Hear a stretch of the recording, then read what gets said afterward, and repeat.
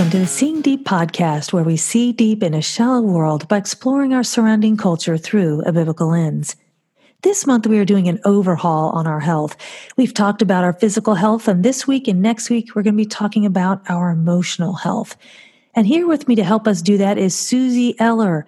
Susie Eller is a best-selling author, co-host of the More Than Small Talk podcast, a wife, mama, and grandma. I guess you pronounce that Gaga.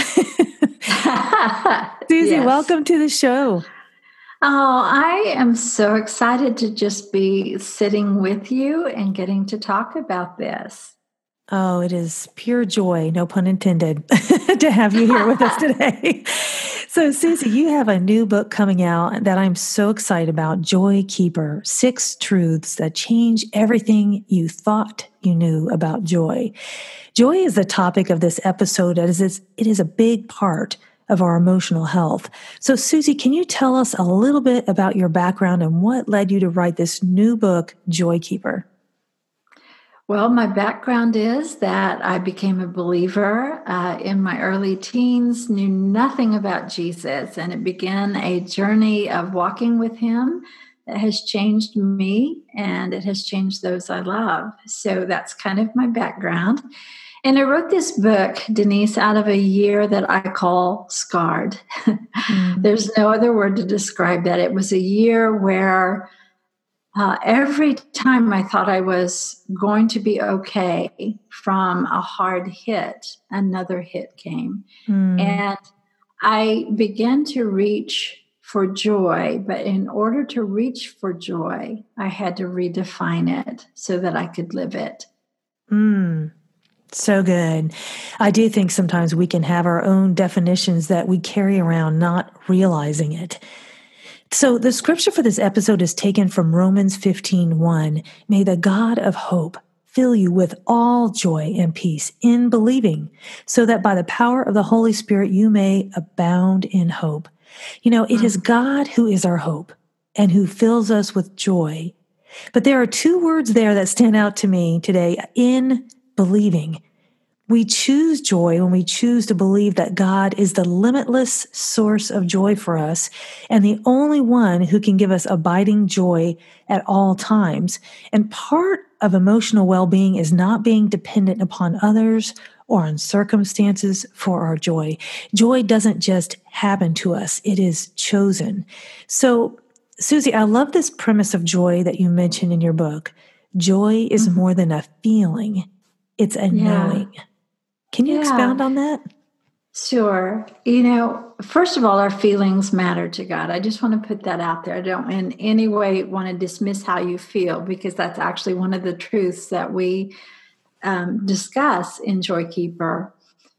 But this is what I do know, is that one of the definitions that really stuck with me as I was going through this year called Scarred, and then walked into another year of a global pandemic and breast cancer and other things I didn't see coming, is that one definition of joy is that we intentionally walk into God's love and care. And that was something that really helped me redefine joy from a feeling, because we're not always going to feel happy or feel joy. In fact, there's a lot of other feelings that we walk through. We walk through loss. Right now, in the midst of this pandemic, people are walking through feelings of confusion and loss. And other people, as we walk through really hard issues in our nation and in our communities, we're walking through feelings of inadequacy, or we don't know what to do. And so when we redefine this as joy is not only intentionally walking into God's love and care, but also that joy is the greater reality of God's goodness and character in the midst of whatever circumstance we're in, then it becomes something deeper. It's not something that we do, it's something that we become. You know, when you think about when we know God, we know joy. And when you were talking, I was imagining, that verse where Christ says, for the joy set before him, he endured the cross. It says that. And I've thought about that many times when we walk through things that are joyless, that we still can have that joy. And I'm wondering right now about the person listening who does not know about this joy. Mm. She might know it cognitively, but this knowledge has not moved from her head to her heart or to a place of faith. How can we help that person know joy when all around her is seemingly a joyless life? Yeah. Well, first of all, I want her to know that he sees her, that he has loved her like crazy from the moment she was conceived in her mother's womb, that there is nothing about her that does not delight him in the sense of the way that she was created and who she is. And so the more that we come to know Jesus, the more that we come to know who we are and whose we are and why we're here. And sometimes in the midst of the hardest places, and we start to reach for God, we might say to ourselves, is he going to be on the other side when I reach for him? And I'm going to tell you that he's never, ever not been on the other side. Mm-hmm. So he loves you. He loves you. He loves you. So reach for him. And as you begin to live with him, then that is when we begin to learn what it is to live a life marked by joy that's not defined by our circumstances, that's not defined by our past, that's not defined by the words that humans who are broken have spoken over you, but they become a part of a living relationship with a God who loves you like crazy. I love that. And it is a battle for joy because choosing joy can be hard in the hard places. There's one thing that we hear a lot. There's a comparison between joy and happiness. Are they the same thing or are they not? Does being joyful mean that we should always be smiling and happy? Absolutely not. In fact, it's probably the opposite. As I dug deep into the topic of joy, there were times that I was in a place of deep, deep sorrow. I shared in the very first chapter of Joykeeper that not only was my daughter going through breast cancer and I had been diagnosed with melanoma, but on a hard level, I received a phone call from my beautiful son one night in the dark of night. And he just told us, I have found myself in a desperate place of addiction. No one knew. I didn't know. He was from the outside looking in, had everything together, a beautiful family. He had a thriving business. He was a speaker and traveling and writing. And yet he found himself in a really dark, dark place. And I'm thankful that he called us. I'm thankful that he came to that place where he knew he couldn't go any further. But I have to tell you that is a place where, as a woman, as a mama, as a grandma, that I found myself with my face pressed in the fibers of the carpet crying out to God, because this was something I could not fix, nor was it my job to fix. But Denise, when we find ourselves in that place, if somebody looks at us and says, oh, you should be happy, or you should put on this face, or you should, strength is, looks like this or that. I was in a place where I had come to the end of myself and the end of my ability, and I desperately needed God. And when we give ourselves permission to be honest with God, we give ourselves permission to not only feel what we're feeling, but we give ourselves permission to heal, because we're reaching for him instead of our own resources in that moment. So joy and sorrow all throughout the Bible, honestly, they waltz together. And you see this sorrow that Jesus walked through as he went to the cross. But the joy of that was the freedom that you and I still have today, or the sorrow of an early church that said, Jesus, you're leaving us, and we feel ill-equipped.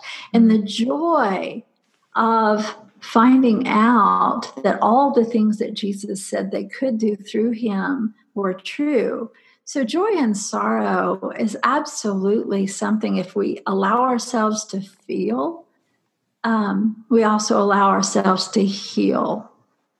When you were talking, I was just thinking about some of the hardest places where I realized the hope or the joy I thought I had, I really didn't.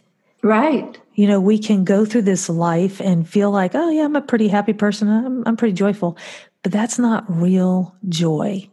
And it's not until it's tested through the fires that you do get to that place. And I've been there with my face in the fibers of the carpet as well, where it's just, you feel powerless, you feel desperate. But that is where that beautiful surrender comes. And sometimes that can be Christianese, if you just surrender. Yeah. You know what I mean? But there is this place of truly saying, I don't have joy. I can't do this. Yeah. And then we find ourselves suddenly filled because we finally admitted we don't have it. God has it. Well, and joy can feel complicated. Let's say that you're not in a hard situation or a hard season, and yet you're in a place absolutely where there is joy. But what can happen even in that season? And that's why we talk about the difference between joy stealers and a joy keeper, is that you can be in that season where everything's good, but you're afraid to experience joy because you're waiting for the other shoe to drop. You know what I'm saying? Mm-hmm. And so one of if you've seen the cover, Denise, and I really fought for this cover, there's these beautiful balloons, and that came out of a time when I was, again, in this season called Scarred. And I began to pray about the concept of joy. And I remembered that when a child is young and somebody hands them a balloon, what's the first thing going to happen to that balloon? It's going to fly off. And so a couple of things happen is, either they hold it so tightly that it pops and then there's tears, or, they go on and do all the things they're going to do. And it just, pretty soon we see it's going away in the clouds. Well, what an adult will do is they'll kneel down and they'll tie that balloon gently around that child's wrist. And so this child goes on and should be bopping along, and that joy goes wherever that balloon goes wherever that child is going. And I saw that same concept, is that in the midst of the dark places and the good places, when we understand that joy is more than a feeling, it's the same, and we tie into that source. It's the same as God leaning down and tying joy gently around our wrist, so that wherever we go, dark places, hard places, high places, that joy follows us, and that we live a life that is marked by joy. And I think, on my Shame Off You, balloons for me represented this rising above. Yes. Rising above all the joy and the hope stealers in our life. Yes. And funny thing too, my son has a YouTube channel, and he just made a video with balloons that were popped. And what was really interesting to me was how he shared how when all the things in his life looked like joy was gone, he still had joy. It wasn't in those other things. And so I do think that's beautiful imagery you have on your cover there. So thinking back to the scripture for this episode, you chose in the midst of shock and pain to believe something more than what you saw. And this is that place of a secret inner joy, fixed on God's promises and character more than on life's harsh realities, knowing and believing that God is in control, even when our world is out of control. It gives us peace in the storm and joy that can't be moved. I remember one time asking God, hey, please don't ever let me go through a miscarriage. Deal? And, all these little deals we make, and that was early on, like 30 years ago, my new faith. And you realize we're imagining the future apart from His grace. Yeah. His grace is what brings us that joy in the joyless situations. Yeah. So share a little bit more. How were you able to find joy in all of those scary moments? I became a joy noticer is probably the only word that I could describe. And it's something that's really important. And I want, it's not like living in some other world where I'm ignoring all that's going on, because right now in the midst of a pandemic, we can't ignore what's going on and the hard decisions that so many are having to make. Or in the face of injustice and inequality, we can't ignore that. So what we do is we step into those places where God has called us to live. We begin to look for joy. And so, for example, when I turned in this book, I didn't realize that there was another year of hard things ahead. I didn't realize that I would have, a diagnosis of breast cancer. I'm going through surgeries right now, even as we speak for this, like not at this second, but in this season. Mm-hmm.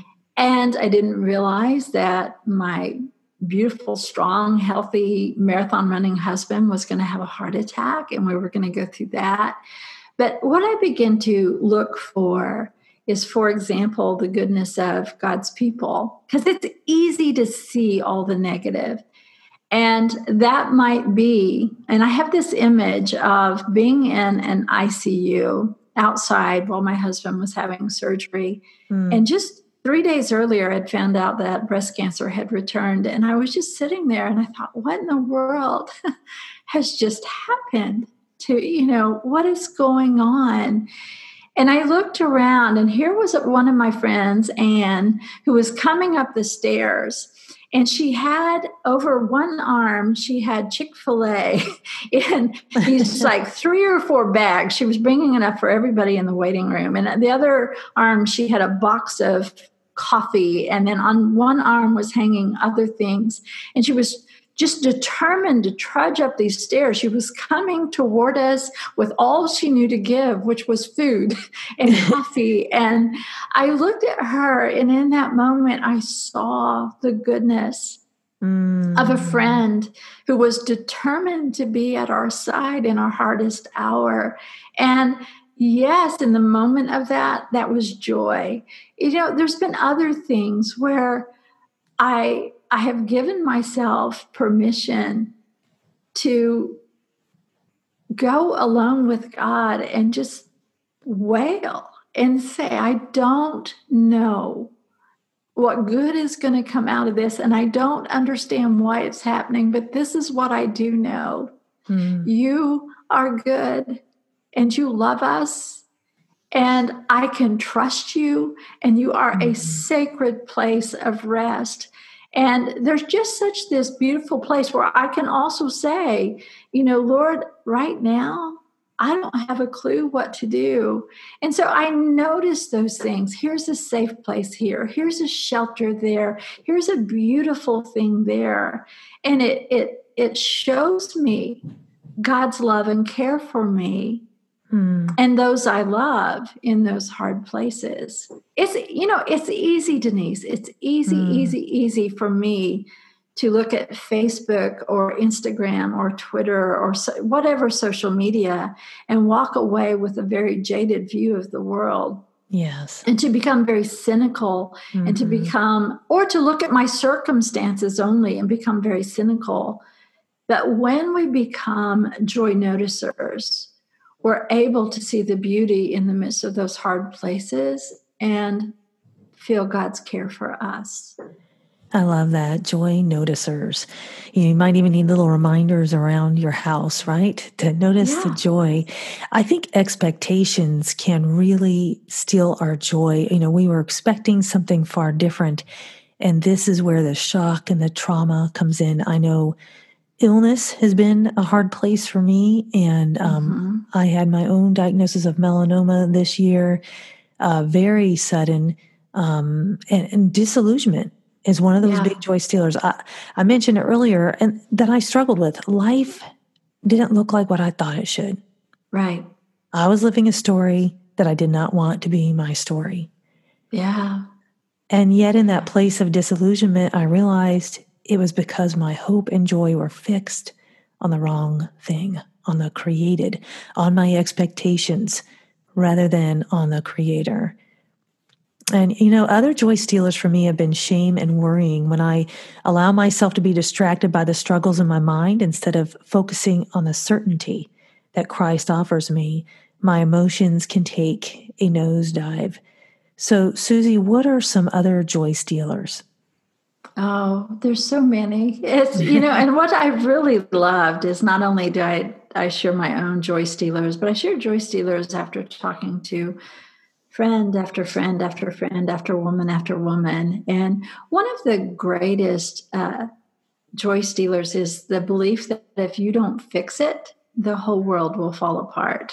And so, like we feel like it is our job to make sure that the people that we love never fail, never feel pain, or never fall short. And so we're just continually juggling all of these assignments that were never ours in the first place. So that's one joy stealer that is really huge. And with the news that my son gave us, that was probably the hardest place to walk because as any woman who loves those that are in her family, your first instinct is, how can I make this right? What do I need to do? And I realized that, first of all, that God loved my son even more than I do, and that it wasn't my job to clean up this hard place. That doesn't mean that there weren't assignments for me in there to listen, to love, to pray. But when we put down assignments that aren't ours, then we're free to do what is ours. And again, there's joy in that. So that's one joy stealer. Another joy stealer is hiding your feelings from a God who already knows and loves you, or trying to make yourself lovable to a God who already loves you. Makes me think of, staying in our own lane, right? We try to control things, but God already has that job covered, Well, and it's really tough because what I realized, and the Lord gave me a very clear, I've taught for years about living in your own ranch. This is something I've taught for probably 10 or 15 years. But chapter 3 is called Chalkline Faith, because I began to imagine a chalk line like drawn around my feet, no shoes, feet close together.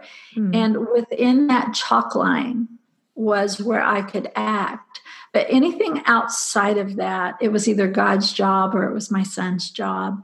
And there were times that I would start to get into that mode to where, I need to do something. And I would sense the Holy Spirit saying, do you want your voice to be louder than mine in his ear? And I would have to take a step back and say, I'm going to let this unfold. And I need to say this because here, when I wrote this was, almost a year and a half ago about this situation. This has been the sweetest, most beautiful, hardest miracle I've ever seen unfold. And there was miracles, but miracles often happen in the messiest moments of our life. Yes. And, there was months of messiness, months of absolute trust in God and utter dependence, months where I would watch steps taken forward only to go backwards. And there I would be on my face on the carpet again, just crying out to God. But I do believe that if I had tried to fix this, I do believe that it would not look like it looks like today. So true. But there's a resting and a trusting that has to happen there. And how we counter life's challenges and pain points will affect our emotional well-being. This is where the concept of your book holds such promise for those desperate for joy that lasts. Well, y'all, I can't wait to dive into her book more, to help you all unpack the 6 truths that she has in this book, Joy Keepers. So thank you for being on the show today, Susie. Oh, I've loved it. Thank you. Thank you. So, hey guys, listen in next week as we dive in deeper and learn how to be healthier emotionally as we live out this joyful life. Yes, we can have a joyful life at all times. In the next episode, Susie will share 6 truths that will help you find joy in the midst of that life. You've been listening to the Seeing Deep podcast, where we dive into the Word of God for the answers to life's problems.